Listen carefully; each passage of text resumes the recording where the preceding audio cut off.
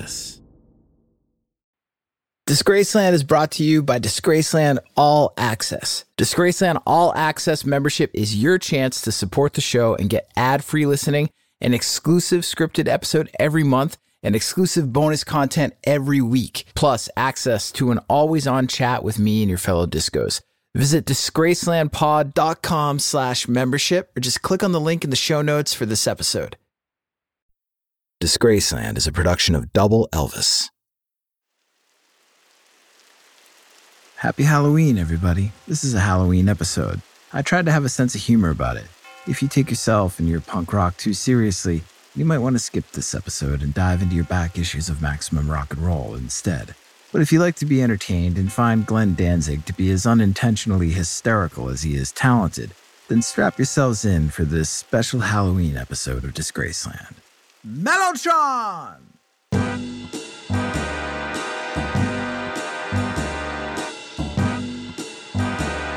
The stories about the Misfits are insane. They were rumored to have been arrested for grave robbing. They were locked up abroad for attacking skinheads, incited riots at their shows here in the States. Creatively driven by frontman Glenn Danzig, the Misfits invented what has come to be known as horrorcore, coming up in a hardcore scene that was as violent as it was inspiring. Growing up, Glenn Danzig was obsessed with the weird, with the strange, with the horrific. Early comic books, heavy metal, scandal rags, and B-movies helped fill the void in him created by an ever-present feeling of alienation. This inspiration fueled him, filled his imagination, and helped him create one of the most enduring musical cult followings of all time. It also inspired him and his bandmates to create great music. Unlike that music I played for you at the top of the show, that wasn't great music. That was a preset loop from my Mellotron called Robo Penetration MK1. I played you that loop because I can't afford the rights to Islands in the Stream by Kenny Rogers and Dolly Parton. And why would I play you that specific slice of middle ear cheese? Could I afford it? Because that was the #1 song in America on October 31st, 1983, and that was the day the Misfits played their final show, and all hell broke loose. On this episode, Teenagers from Mars, Robo Penetration, Glenn Danzig's Night of the Living Dead, and the Misfits. I'm Jake Brennan, and this is Disgraceland.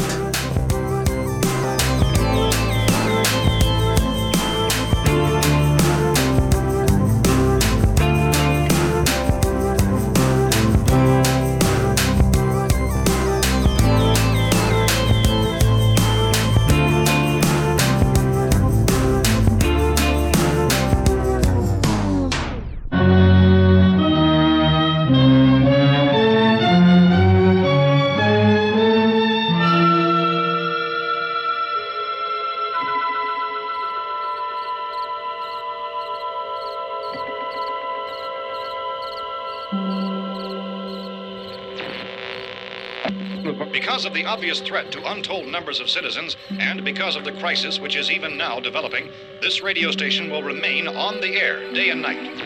Rape, torture, and murder in Chicago as 8 student nurses at the South Chicago Community Hospital have been found dead overnight.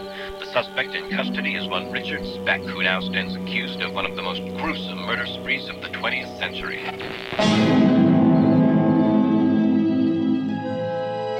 11-year-old Glenn Anzalone was barricading himself in, hammering nails into imaginary makeshift plywood barriers to keep the horror of the world out. 1966. Glenn was just a child, but he could tell the world was turning. From where he stood, stuck in Lodi, New Jersey, he could feel it. There was a darkness on the edge of town. And that darkness compelled Glenn. He knew as a young boy that he was different. The horror seeping in through radio and television broadcasts appealed to him more than so-called normal adolescent interests. Sports, school, television, the New York football giants, good government, Andy Griffith Show. What did Glenn care? He found these things endlessly boring. How the rest of the world did care about these things blew his mind. The fact that he couldn't relate alienated him from nearly everyone he came in contact with, at school or in his neighborhood. That was the scary part, not the horror show on the nightly news. but the alienation. Who got to say what was normal? The vicious irony was that Glenn found so-called normal to be scary as fuck.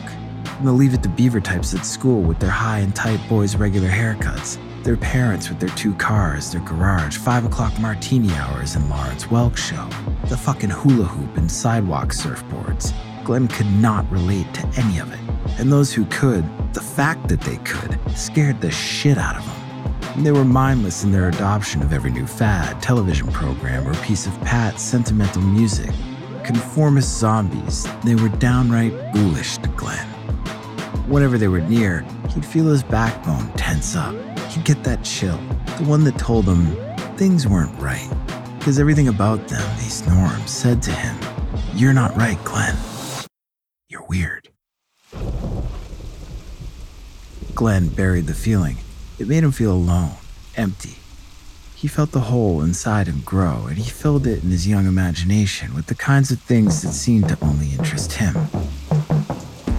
At first, he barricaded himself in, retreating into the sanctity of his teenage bedroom, and devoured comic books, Magneto, and Tales from the Crypt. Dead bodies will continue to be transformed. Horror films broadcast on local New Jersey television. Frankenstein Conquers the World, Dracula vs. Frankenstein, Revenge of the Zombies, and any and all nationally syndicated horror and adventure programming Glenn could get his eyes on. Ghoul can be killed by a shot in the head. Also, the Vampira Show, Dark Shadows with Barnabas Collins. Glenn didn't stop there. He tore into the tabloids and cult rags of the day as well. Kill the brain, and you kill the ghoul. The National Tattler and It's Happening, with headlines emblazoned across their covers like "Dad Eats Baby" and "Sterilization May Free Killer Mom." Hush magazine and Confidential gave way to admitted mainstream fascinations for Glenn with Marilyn Monroe and Elvis Presley, which Glenn justified by claiming additional knowledge of less popular versions of those 1950s icons. Roy Orbison, whose darkness was overstated yet did little to curtail his mainstream success, and Jane Mansfield, who died in a fiery car crash and was rumored, untrue of course, but Glenn didn't know, to have been decapitated. Glenn took all of this in, and when he dared venture out into the world that offered him little beyond his bedroom walls, it was to catch whatever B-movies and fringe cinema he could find. Plan 9 from Outer Space and George Romero's groundbreaking Night of the Living Dead.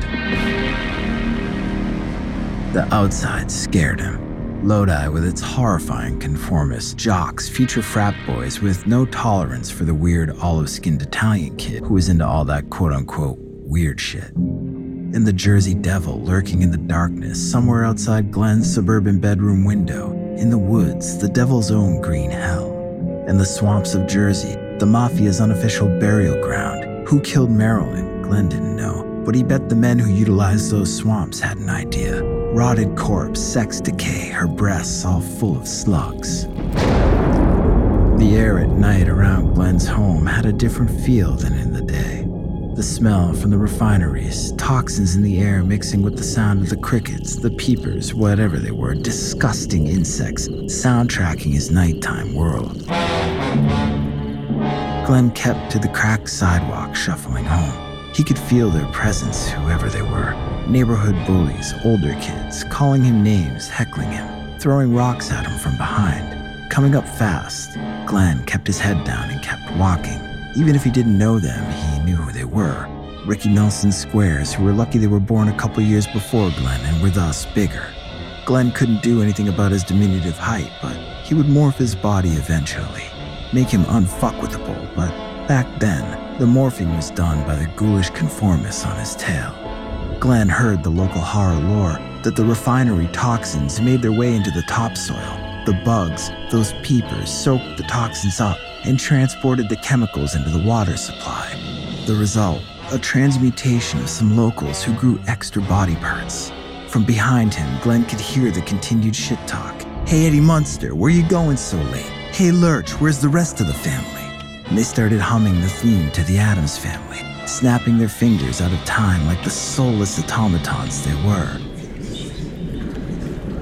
Their voices were multiplying rapidly, a multiverse of tongues spitting vile insults, and now Glenn could feel their eyes on him, burning into the back of his neck. This is the ghouls' night out.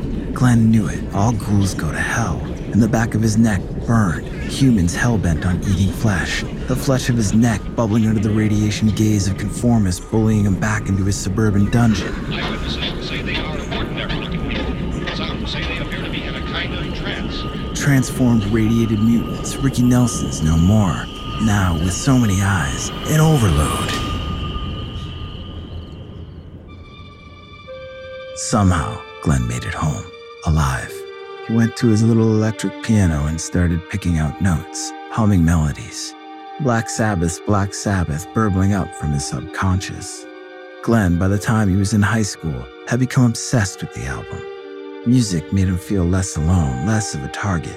It was empowering. And Glenn knew it then. No more bullying at the hands of freakish ghouls. He'd make music and make himself into something, someone else, someone they couldn't fuck with.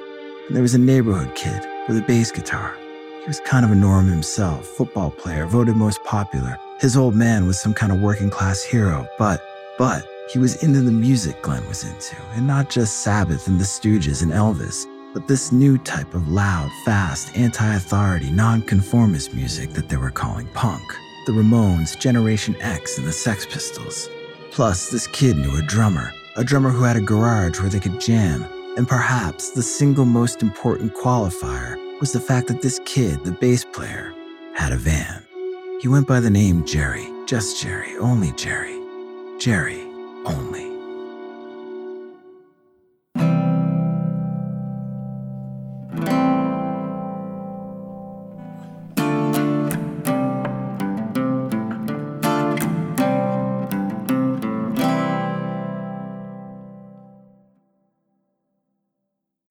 Hey Discos, it's Jake here. Thank you so much for listening to Disgraceland. Your support truly means a lot to me, and it's because of you that my team and I are able to make this show.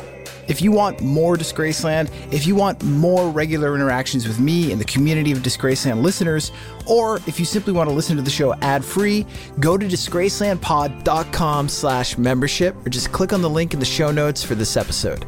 For just $5 a month, you can listen to every episode of Disgraceland ad-free. Plus, you'll get one brand new exclusive episode every month. You'll also get weekly unscripted bonus content, special audio collections, and early access to merch and events. There are two ways that you can support the show and become a member at disgracelandpod.com/membership. You can sign up using Patreon and listen to the show ad-free on Apple, Spotify, and most other major podcast platforms. And Patreon members also get access to all the other perks of membership and an always-on chat where I'll be interacting with you and diving deeper into the world of Disgraceland. But maybe you're currently an Apple Podcast subscription listener and you want to just tap into all the bonus audio content and ad-free listening that we're offering. We're also offering this membership as a premium channel on Apple Podcasts. However you choose to join, all you got to do is go to disgracelandpod.com/membership. Support the show for just $5 a month, $5, or sign up for an annual plan and get 2 months free. Come join me and your fellow discos at Disgraceland All Access by visiting disgracelandpod.com/membership. A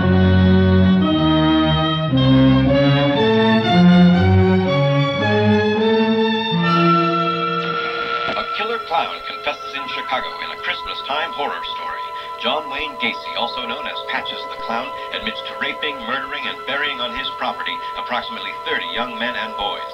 It's the latest dark twist this year, with serial killer Ted Bundy finally under arrest and facing the death penalty in Florida after murdering and assaulting FSU sorority girls. The Hillside Strangler in Los Angeles remains at large. Just last month, the world was rattled by the Jonestown mass suicide, and the month before that, the brutal murder of Nancy Spungen by rock star Sid Vicious. It's the year that won't let up, until the very last day, it seems, prompting many to dub it Psycho 78. Jerry Only was making pasta for his friend Sid Vicious, infamous bass player for the Sex Pistols, who was rumored to have killed his girlfriend Nancy Spungen. Sid had just gotten out of jail that day. The word was he was going to fight the case. Mick Jagger was footing the bill for his lawyer, but Sid didn't care. All he cared about was getting high. He'd kicked his nasty heroin habit in Rikers, but within minutes of getting out, all he could think of was jacking something hot into his vein. He didn't care about Jerry's pasta either. Little did he know it would be his last meal. Jerry had befriended Sid. He was a fan and he saw an opportunity. Sid had a hit, his version of Frank Sinatra's My Way, and Jerry knew a tour was in the works and wanted in on that action with his new band, the Misfits. Jerry wanted the Misfits to back Sid. It's not clear where Jerry Only's singer, frontman for the Misfits, Glenn Anzalone, who was now going by the name Glenn Danzig, fit into his plan. It didn't matter. Sid would die that night of a heroin overdose. There was no skin off Glenn Danzig's back. He never knew what to make of Sid Vicious. He understood Jerry's fascination with him, though. Sid was famous and punk, a very rare combination at the time. But Glenn would never understand Jerry's fascination with Sid's mom, Ann Beverly. Ann was there the night Sid died, with Jerry. The rumors were sickening. Sid Vicious was pretty fucking far from alive after his mom left his room that night. Hotshot, they'd said. Glenn and Jerry hung with Sid and Nancy at the Chelsea Hotel where the couple was living. Glenn and Jerry got busted and ended up spending the night in jail. Not for heroin, which was everywhere at the Chelsea, especially on the first floor, but for throwing bottles off the fire escape down onto West 23rd Street. Nancy wouldn't get off that easy. The world thought Sid had been the one who put the knife in Nancy. Sid was so smacked out at the time of Nancy's deadly stabbing that even he didn't know if he killed her. And Glenn Danzig didn't give a fuck what Sid Vicious thought. He thought he did it, or at least thought enough of the batshit crazy incident to know that it would make for one hell of a song. So he put pen to paper, wrote out the lyrics to a new tune about Nancy Spongeon's demise, called it Horror Business, and headed into the studio with the Misfits to get it on tape. Bassist Jerry Only, friend of Sid Vicious at the time, had taken to shepherding Sid's mom around town after Sid's death, making sure she was okay, making sure she had enough drugs, degenerate junkie that she was, just like her son, and in general showing her a good time. Which is how Ann Beverly, Sid Vicious's mom, wound up at the recording session for Horror Business, the Misfits song written about her son murdering his girlfriend. Ann sat in the control room, either willfully ignorant or too high to care, while Glenn Danzig reimagined Alfred Hitchcock's Psycho through song with vivid, hardcore imagery. And there's a line in Horror Business, a lyric where Glenn says, "My mirrors are black for you." What a fucking lyric. My mirrors are black for you. It was Glenn Danzig's worldview channeled through the murderous punk rocker Sid Vicious, a worldview that took the ghoulish conformity society offered him and reflected back the blackness that drove him to alienation. The worldview, biting back, this alienation, this anger was at the core of the Misfits' music. They were louder, faster, angrier, scarier than all their punk rock contemporaries. The Ramones, the Clash, the Pistols, when it came to pure nihilistic rage, none could hold a candle to the hardcore brutality Glenn Danzig and Jerry Only were imagining and recording. Bullet, the aforementioned Horror Business, Night of the Living Dead, and Halloween, scorching singles that blasted with infernal ferocity off the tape, telling tales of presidential assassination, zombie apocalypse, and riotous anarchy with dead cats hanging from poles. In B-sides that any other band at the time would have been lucky to count as lead singles, such was their hooky infectiousness and originality. Attitude, Hollywood Babylon, Teenagers from Mars, Last Caress, Ghouls Night Out, and Horror Hotel. Lyrically, all were steeped in the prepubescent ooze of Glenn Danzig's childhood bedroom. You can hear the tabloid smut in Hollywood Babylon, the syndicated creature double features in Horror Hotel and Night of the Living Dead, the cult rag exploitation of Last Caress, and of course, the painful, adolescent alienation in Teenagers from Mars. Danzig's broadside at the ghoulish Lodi bullies and authority figures who tried unsuccessfully to bend him to their conformist ways and shut him out as a child. Gibberish lyrics to parents and mainstream rock and roll gatekeepers, but the secret serum for 15-year-old kids out on the margins trying to find their way through the perils of teenage wasteland. Hearing the Misfits, for me, at the age of 15, literally changed the course of my life. Nothing I heard to that point sounded like the Misfits, and I would hear nothing else the same for as long as I had ears. Music wasn't supposed to sound like this. broken down, shredded, lo-fi, at times even out of tune, messy but precise, filled with rage and an energy that I could uniquely identify with, that was already coursing through my veins, but to this point untapped. It had no outlet until I heard the Misfits, and when I first heard the band, I literally wanted to break things. It moved me to violence. My friends and I donned black hooded Champion sweatshirts and took to the streets of our neighborhood, a group of 10 or more of us at a time, and shouted out the gain vocals to Misfit songs in the dead of night. Imagine sitting down in your lazy boy after a long, hard day of work and turning on your Magnum PI or your Cheers to relax and hearing a gang of 15-year-olds marching down your street singing in unison about hacking heads off little girls and putting them on our walls. We called ourselves the Hoods in honor of the Misfits logo, the Hooded Crimson Ghost. Go ahead, fuck with us. 1, 2, 3, 4.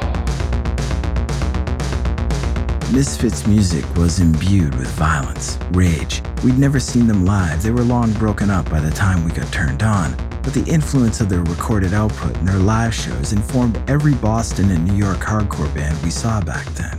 But still, as violent as the all-ages matinees were that we attended, they were nothing like the shows the Misfits played, where Glenn Danzig was known not to only accost the crowd verbally from stage, but to also get into the crowd and physically assault fans for unknown taunts and offenses. A growing audience of dedicated punk rockers did little to make Glenn Danzig feel less alienated. Sometimes it seemed as though it only made his problems worse. Who the fuck were these kids? Didn't they get it?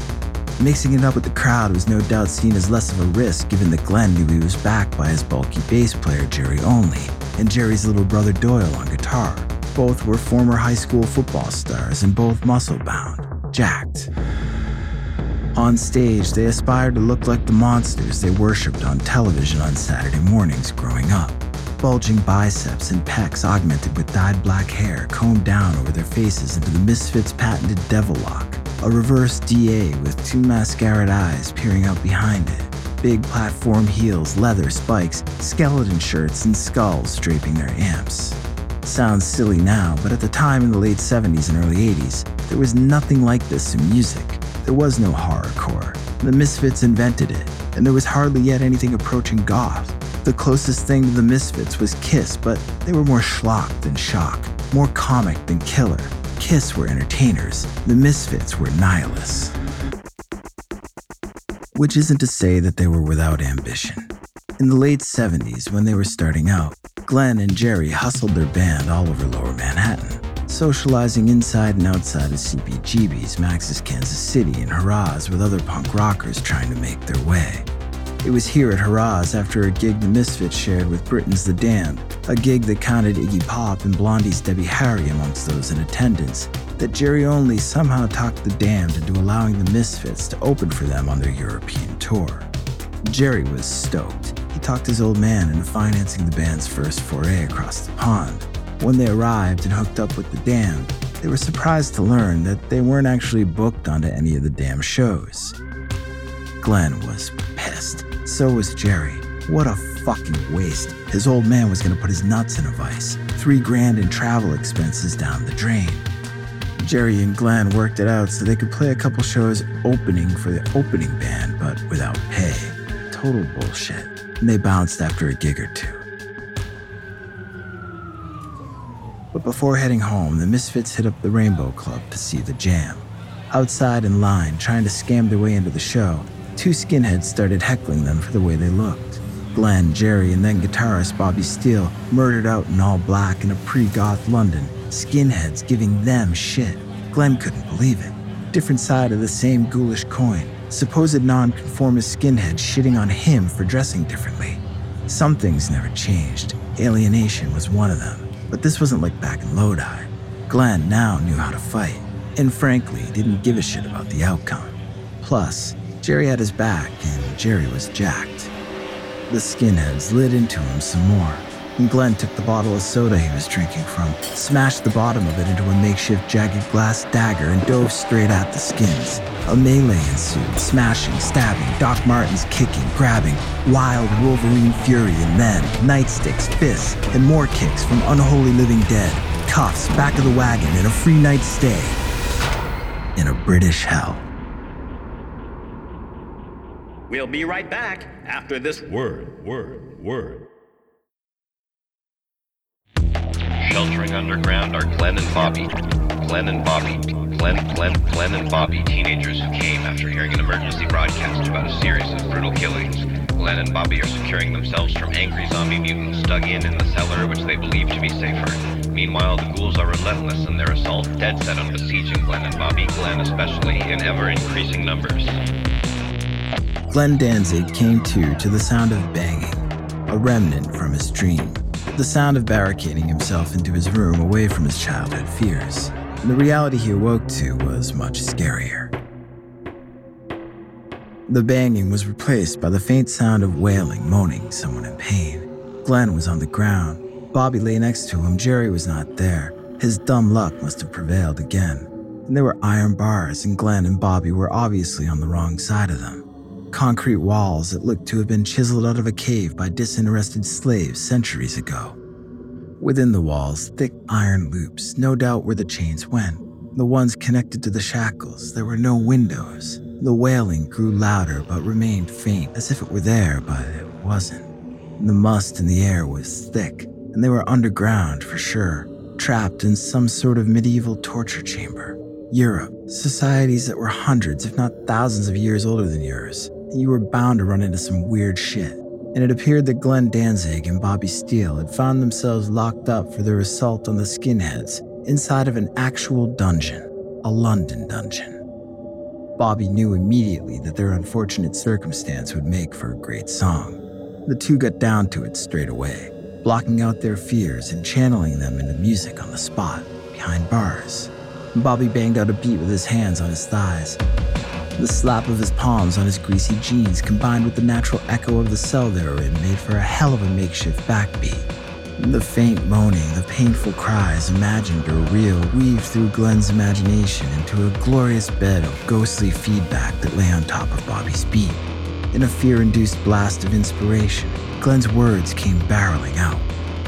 The Misfits song London Dungeon, written in jail, was recorded upon the band's return to the States and released as the A-side on the band's EP, 3 Hits from Hell, in 1981. The song makes a brief appearance on the band's masterpiece LP, Walk Among Us, a year later, as the live outro to the song, Mummy, Can I Go Out and Kill Tonight?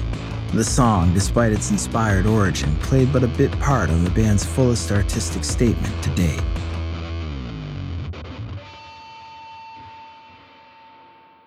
Walk Among Us brought the band to a new level of underground fame.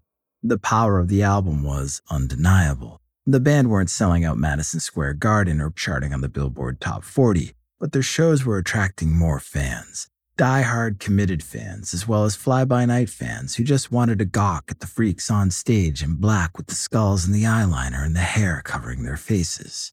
Glenn resented every last fucking one of them. Music, the Misfits, it wasn't some novelty for him.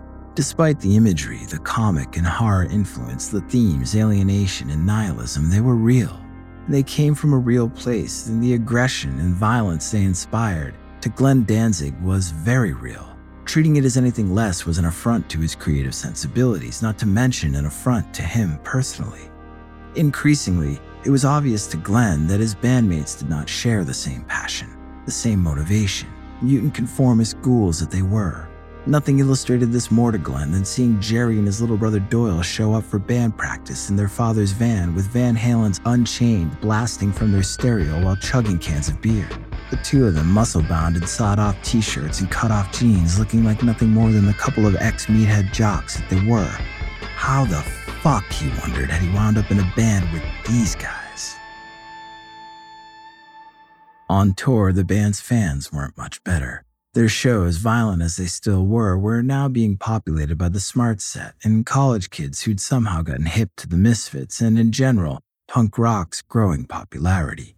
Things were changing, and if Glenn Danzig wasn't careful, his band, their image, his art, would be co-opted by the very ghouls he'd made strides his whole life to avoid. They were everywhere, especially on tour. In strange Midwest and southern cities, creeping around every corner, peering, leering, looking for any opportunity to pounce, to sink their flesh-eating, soul-sucking teeth into you and bleed you of whatever it was that made you special. Glenn wouldn't allow it to happen. Jerry and Doyle could have their Van Halen and football and whatever other mainstream rock star McDonald's eating crap they wanted. Glenn wanted out. And if he couldn't get out just yet, then he wanted darkness, destruction, wanted to fill the hole growing inside of him with something he could relate to, just like when he was a kid, but now as an adult. Wasn't that easy? Comic books and creature double features weren't going to cut it when the occult, the afterlife, and real darkness were all possible. The gig in New Orleans that night went okay. Glenn was inspired by the city and the voodoo magic in the air. He could feel Nola's ghost, the living, Professor Longhair, Dr. John, and the dead, mainly Marie Laveau. Marie Laveau, the voodoo queen of New Orleans, the powerful priestess, died in the 19th century, but was rumored by locals to have continued her practice from beyond the grave. Marvel Comics based a character on her in the 1970s, a fact that was not lost on Glenn Danzig. Her grave was the exact type of connection Glenn needed at the time. After the gig, Glenn and the rest of the Misfits set out to find Marie Laveau's ancient tomb and to conjure up some real darkness. St. Louis No. 2 Cemetery is one of New Orleans' oldest Catholic cemeteries. Its graves are above ground. Vaults, tombs, and mini mausoleums all rest on top of the ground to avoid New Orleans' high water table that rises up near the ground's surface, making subterranean burials impossible. Glenn wondered about topsoil contamination. The night air stuck to their skin. Glenn, the rest of the band, Jerry Doyle, and drummer Robo, were accompanied by two strippers named Poison and Venom, who Robo was very pleased to learn were more than happy to tease him by pleasuring themselves with his drumsticks in the back of the band's van on the ride over. Glenn had no time for such bullshit. He'd just as soon make his pilgrimage on his own without having to suffer the foolishness of his bandmates and their new groupies. They made their way on foot through the maze of the dead. The air hung heavier with every footfall. Crickets, peepers, whatever they were back for Glenn and chirping out their disapproval, snaking in and around their shrieking chorus. The sound of the wind soft, near dead, but there all the same, heavy. On top of it hung the muffled sound of gnawing. The sound rode up behind Glenn. It rode up the back of Glenn's neck. Where was Marie Laveau's grave? That gnawing sound got louder. It swirled up from behind him, and for a moment it blanketed him and then passed on. Gnawing, gnawing, gnawing. There, then gone, but not fully and not fully demonic either. And there was a strange warmth to the sound of it, something inviting. It beckoned Glenn, pulled him toward it. He followed it, sought it out, knew in his heart it would lead to her tomb, and once there, Glenn knew he'd get answers. The priestess would provide. He moved closer to the sound. The sound grew louder. He maneuvered over the tombs. The sound became more and more real. He heard laughing from the rear, demonic, ghoulish, hellhounds on his tail. Up ahead, the gnawing had given way to soft whispers, to a chorus of soft white noise that broke through into a vision of white flesh. Beckoning, he could see it now, he could. In his mind, he fought off the ghoulish normalcy following him. It was now soundtracked by a different kind of gnawing sound. More hellish, carnivorous, cannibalistic. It was poison, venomous. He focused, tried to block out the sensation the sound made him feel, but he could feel it burning up his back, singeing the flesh of his neck. He kept stride, kept his two eyes up ahead, followed the white noise, followed the vision of white flesh, went forward into the light. It grew more intense, more real, and there were voices, real voices, actual voices. He moved faster toward them, faster toward the light, and away from what lay behind him, his band, his past, the poison, the venom, toward the priestess, toward his future. He rounded the mausoleum, blocking the light, around the backside toward the voices, the whispers, and ran straight into the arms of a New Orleans police officer. "Where are you going, Eddie Munster?" Glenn was sunk and was also under arrest. Criminal trespassing. The next day, the New Orleans Times-Picayune ran the headline, "Punk rock musicians arrested in cemetery." Word around the punk scene spread. The Misfits had been arrested for grave robbing.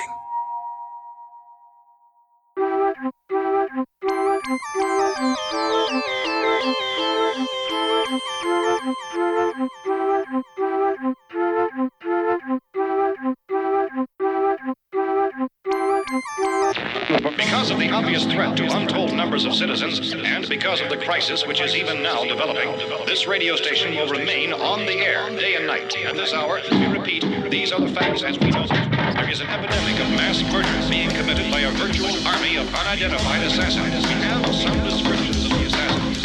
Eyewitnesses say they are ordinary people. Some say they appear to be in a kind of trance.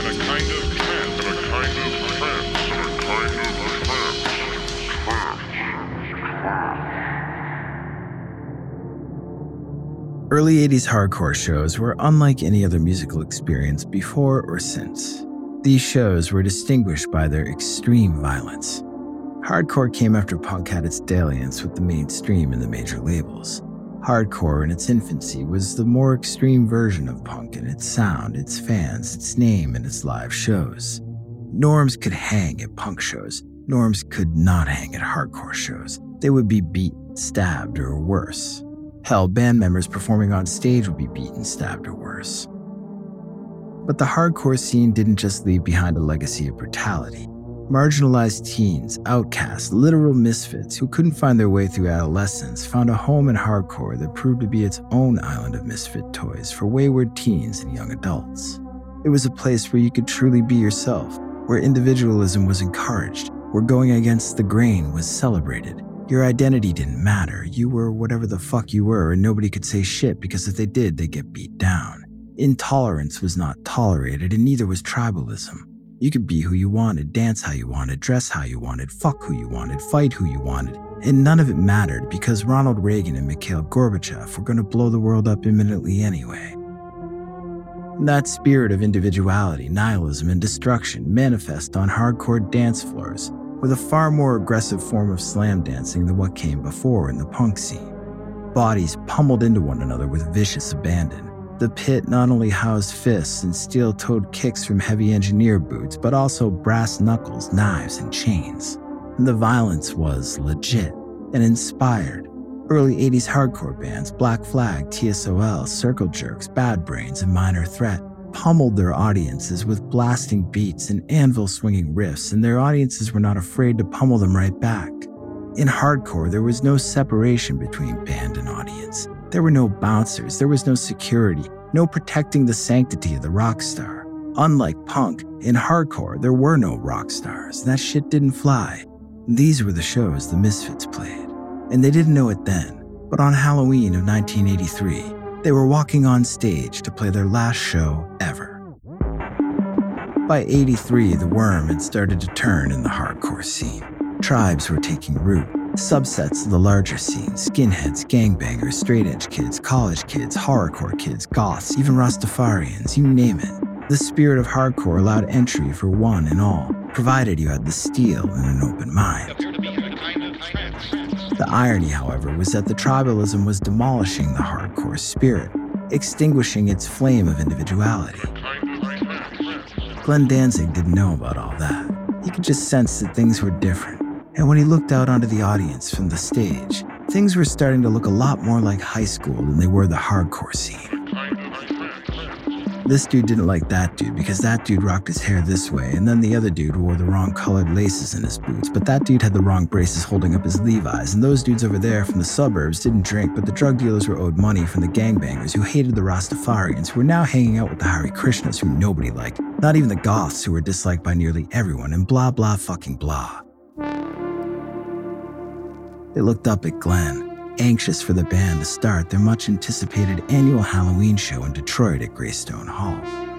1,000 strong in the crowd, Glenn could feel their eyes, all them eyes, on overload, staring him down, burning into him. Ghouls, fucking ghouls, he thought. Behind him, his bandmates, Jerry Only and his big little bro, Doyle, the two of them hulking goth versions of Paul Newman's Hanson Brothers, jacked on schnapps, Eddie Van Halen riffs, and Gene Simmons correspondence courses. Too dumb to see the irony in the comic book characters they'd turned themselves into, or too jacked on the crowd to care. And their new drummer, Brian Damage Keats, drunk behind the kit for his first gig. This was now too much for Glenn. What the hell had happened? How had he ended up here? In the beginning, the Misfits were supposed to be a rallying oral assault for all the kids who, like Glenn, couldn't fit in. My mirrors are black for you. Glenn wore black and created the Misfits in his image to reflect back onto the world the alienation that the world made him feel.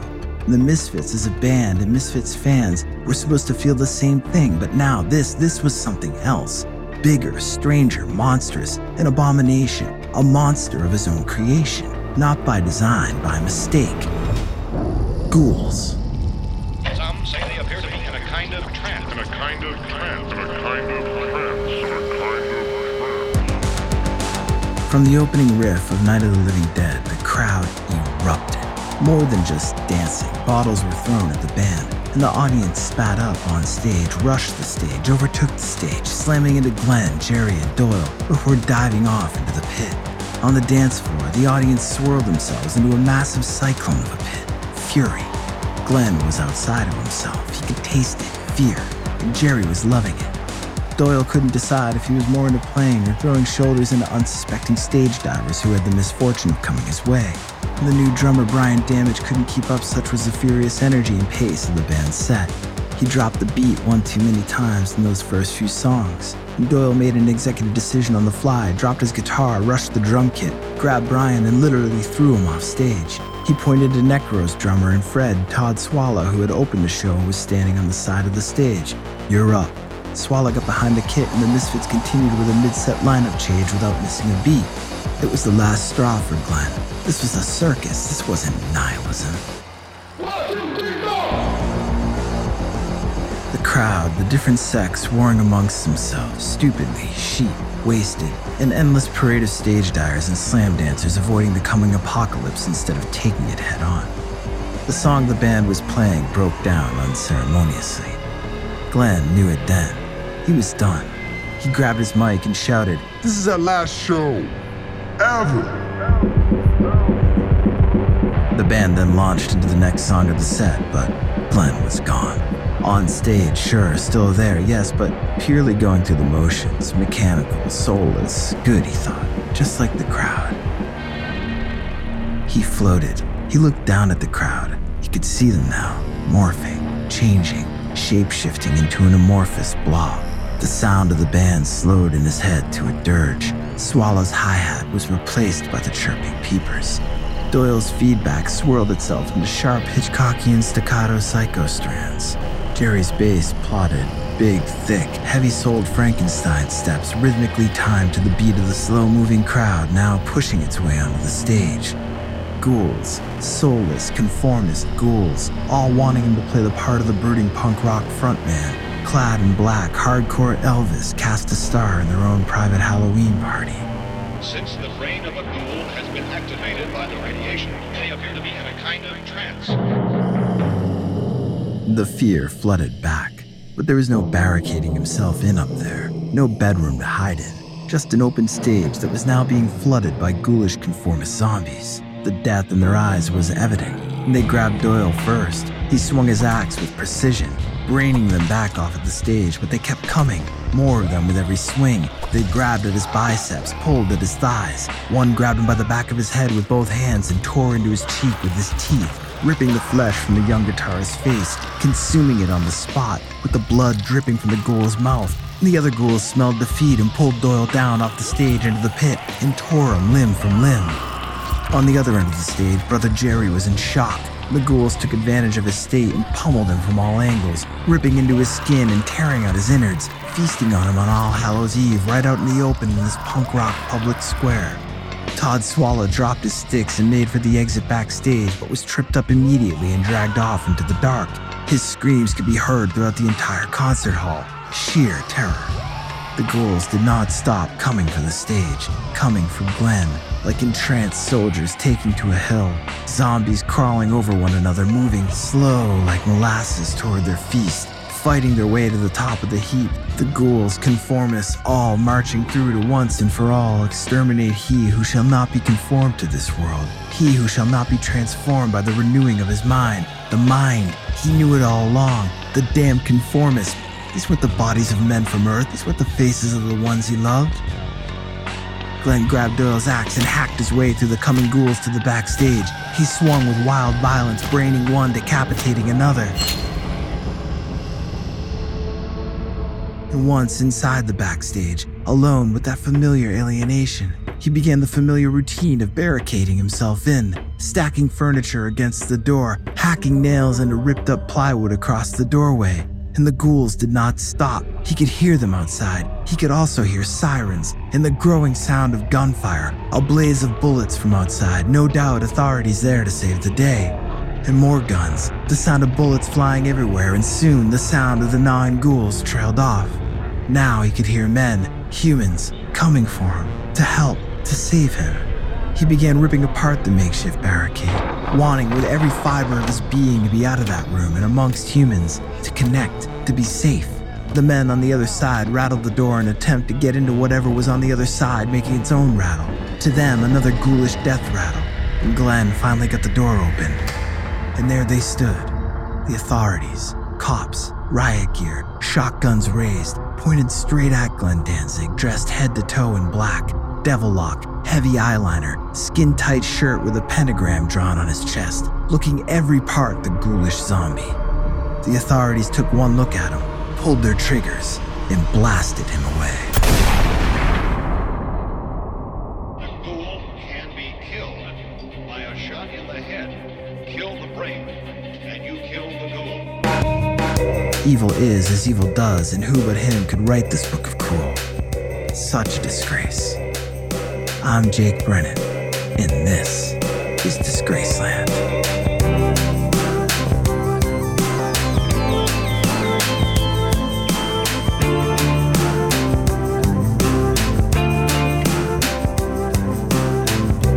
Disgraceland was created by yours truly and is produced in partnership with Double Elvis. Credits for this episode can be found on the show notes page at disgracelandpod.com. If you're listening as a Disgraceland All Access member, thank you for supporting the show. We really appreciate it. And if not, you can become a member right now by going to disgracelandpod.com/membership. Members can listen to every episode of Disgraceland ad-free. Plus, you'll get one brand new exclusive episode every month, weekly unscripted bonus episodes, special audio collections, and early access to merchandise and events. Visit disgracelandpod.com/membership for details. Rate and review the show and follow us on Instagram, TikTok, Twitter, and Facebook at DisgracelandPod, and on YouTube at youtube.com/@DisgracelandPod. Rock-a-rolla.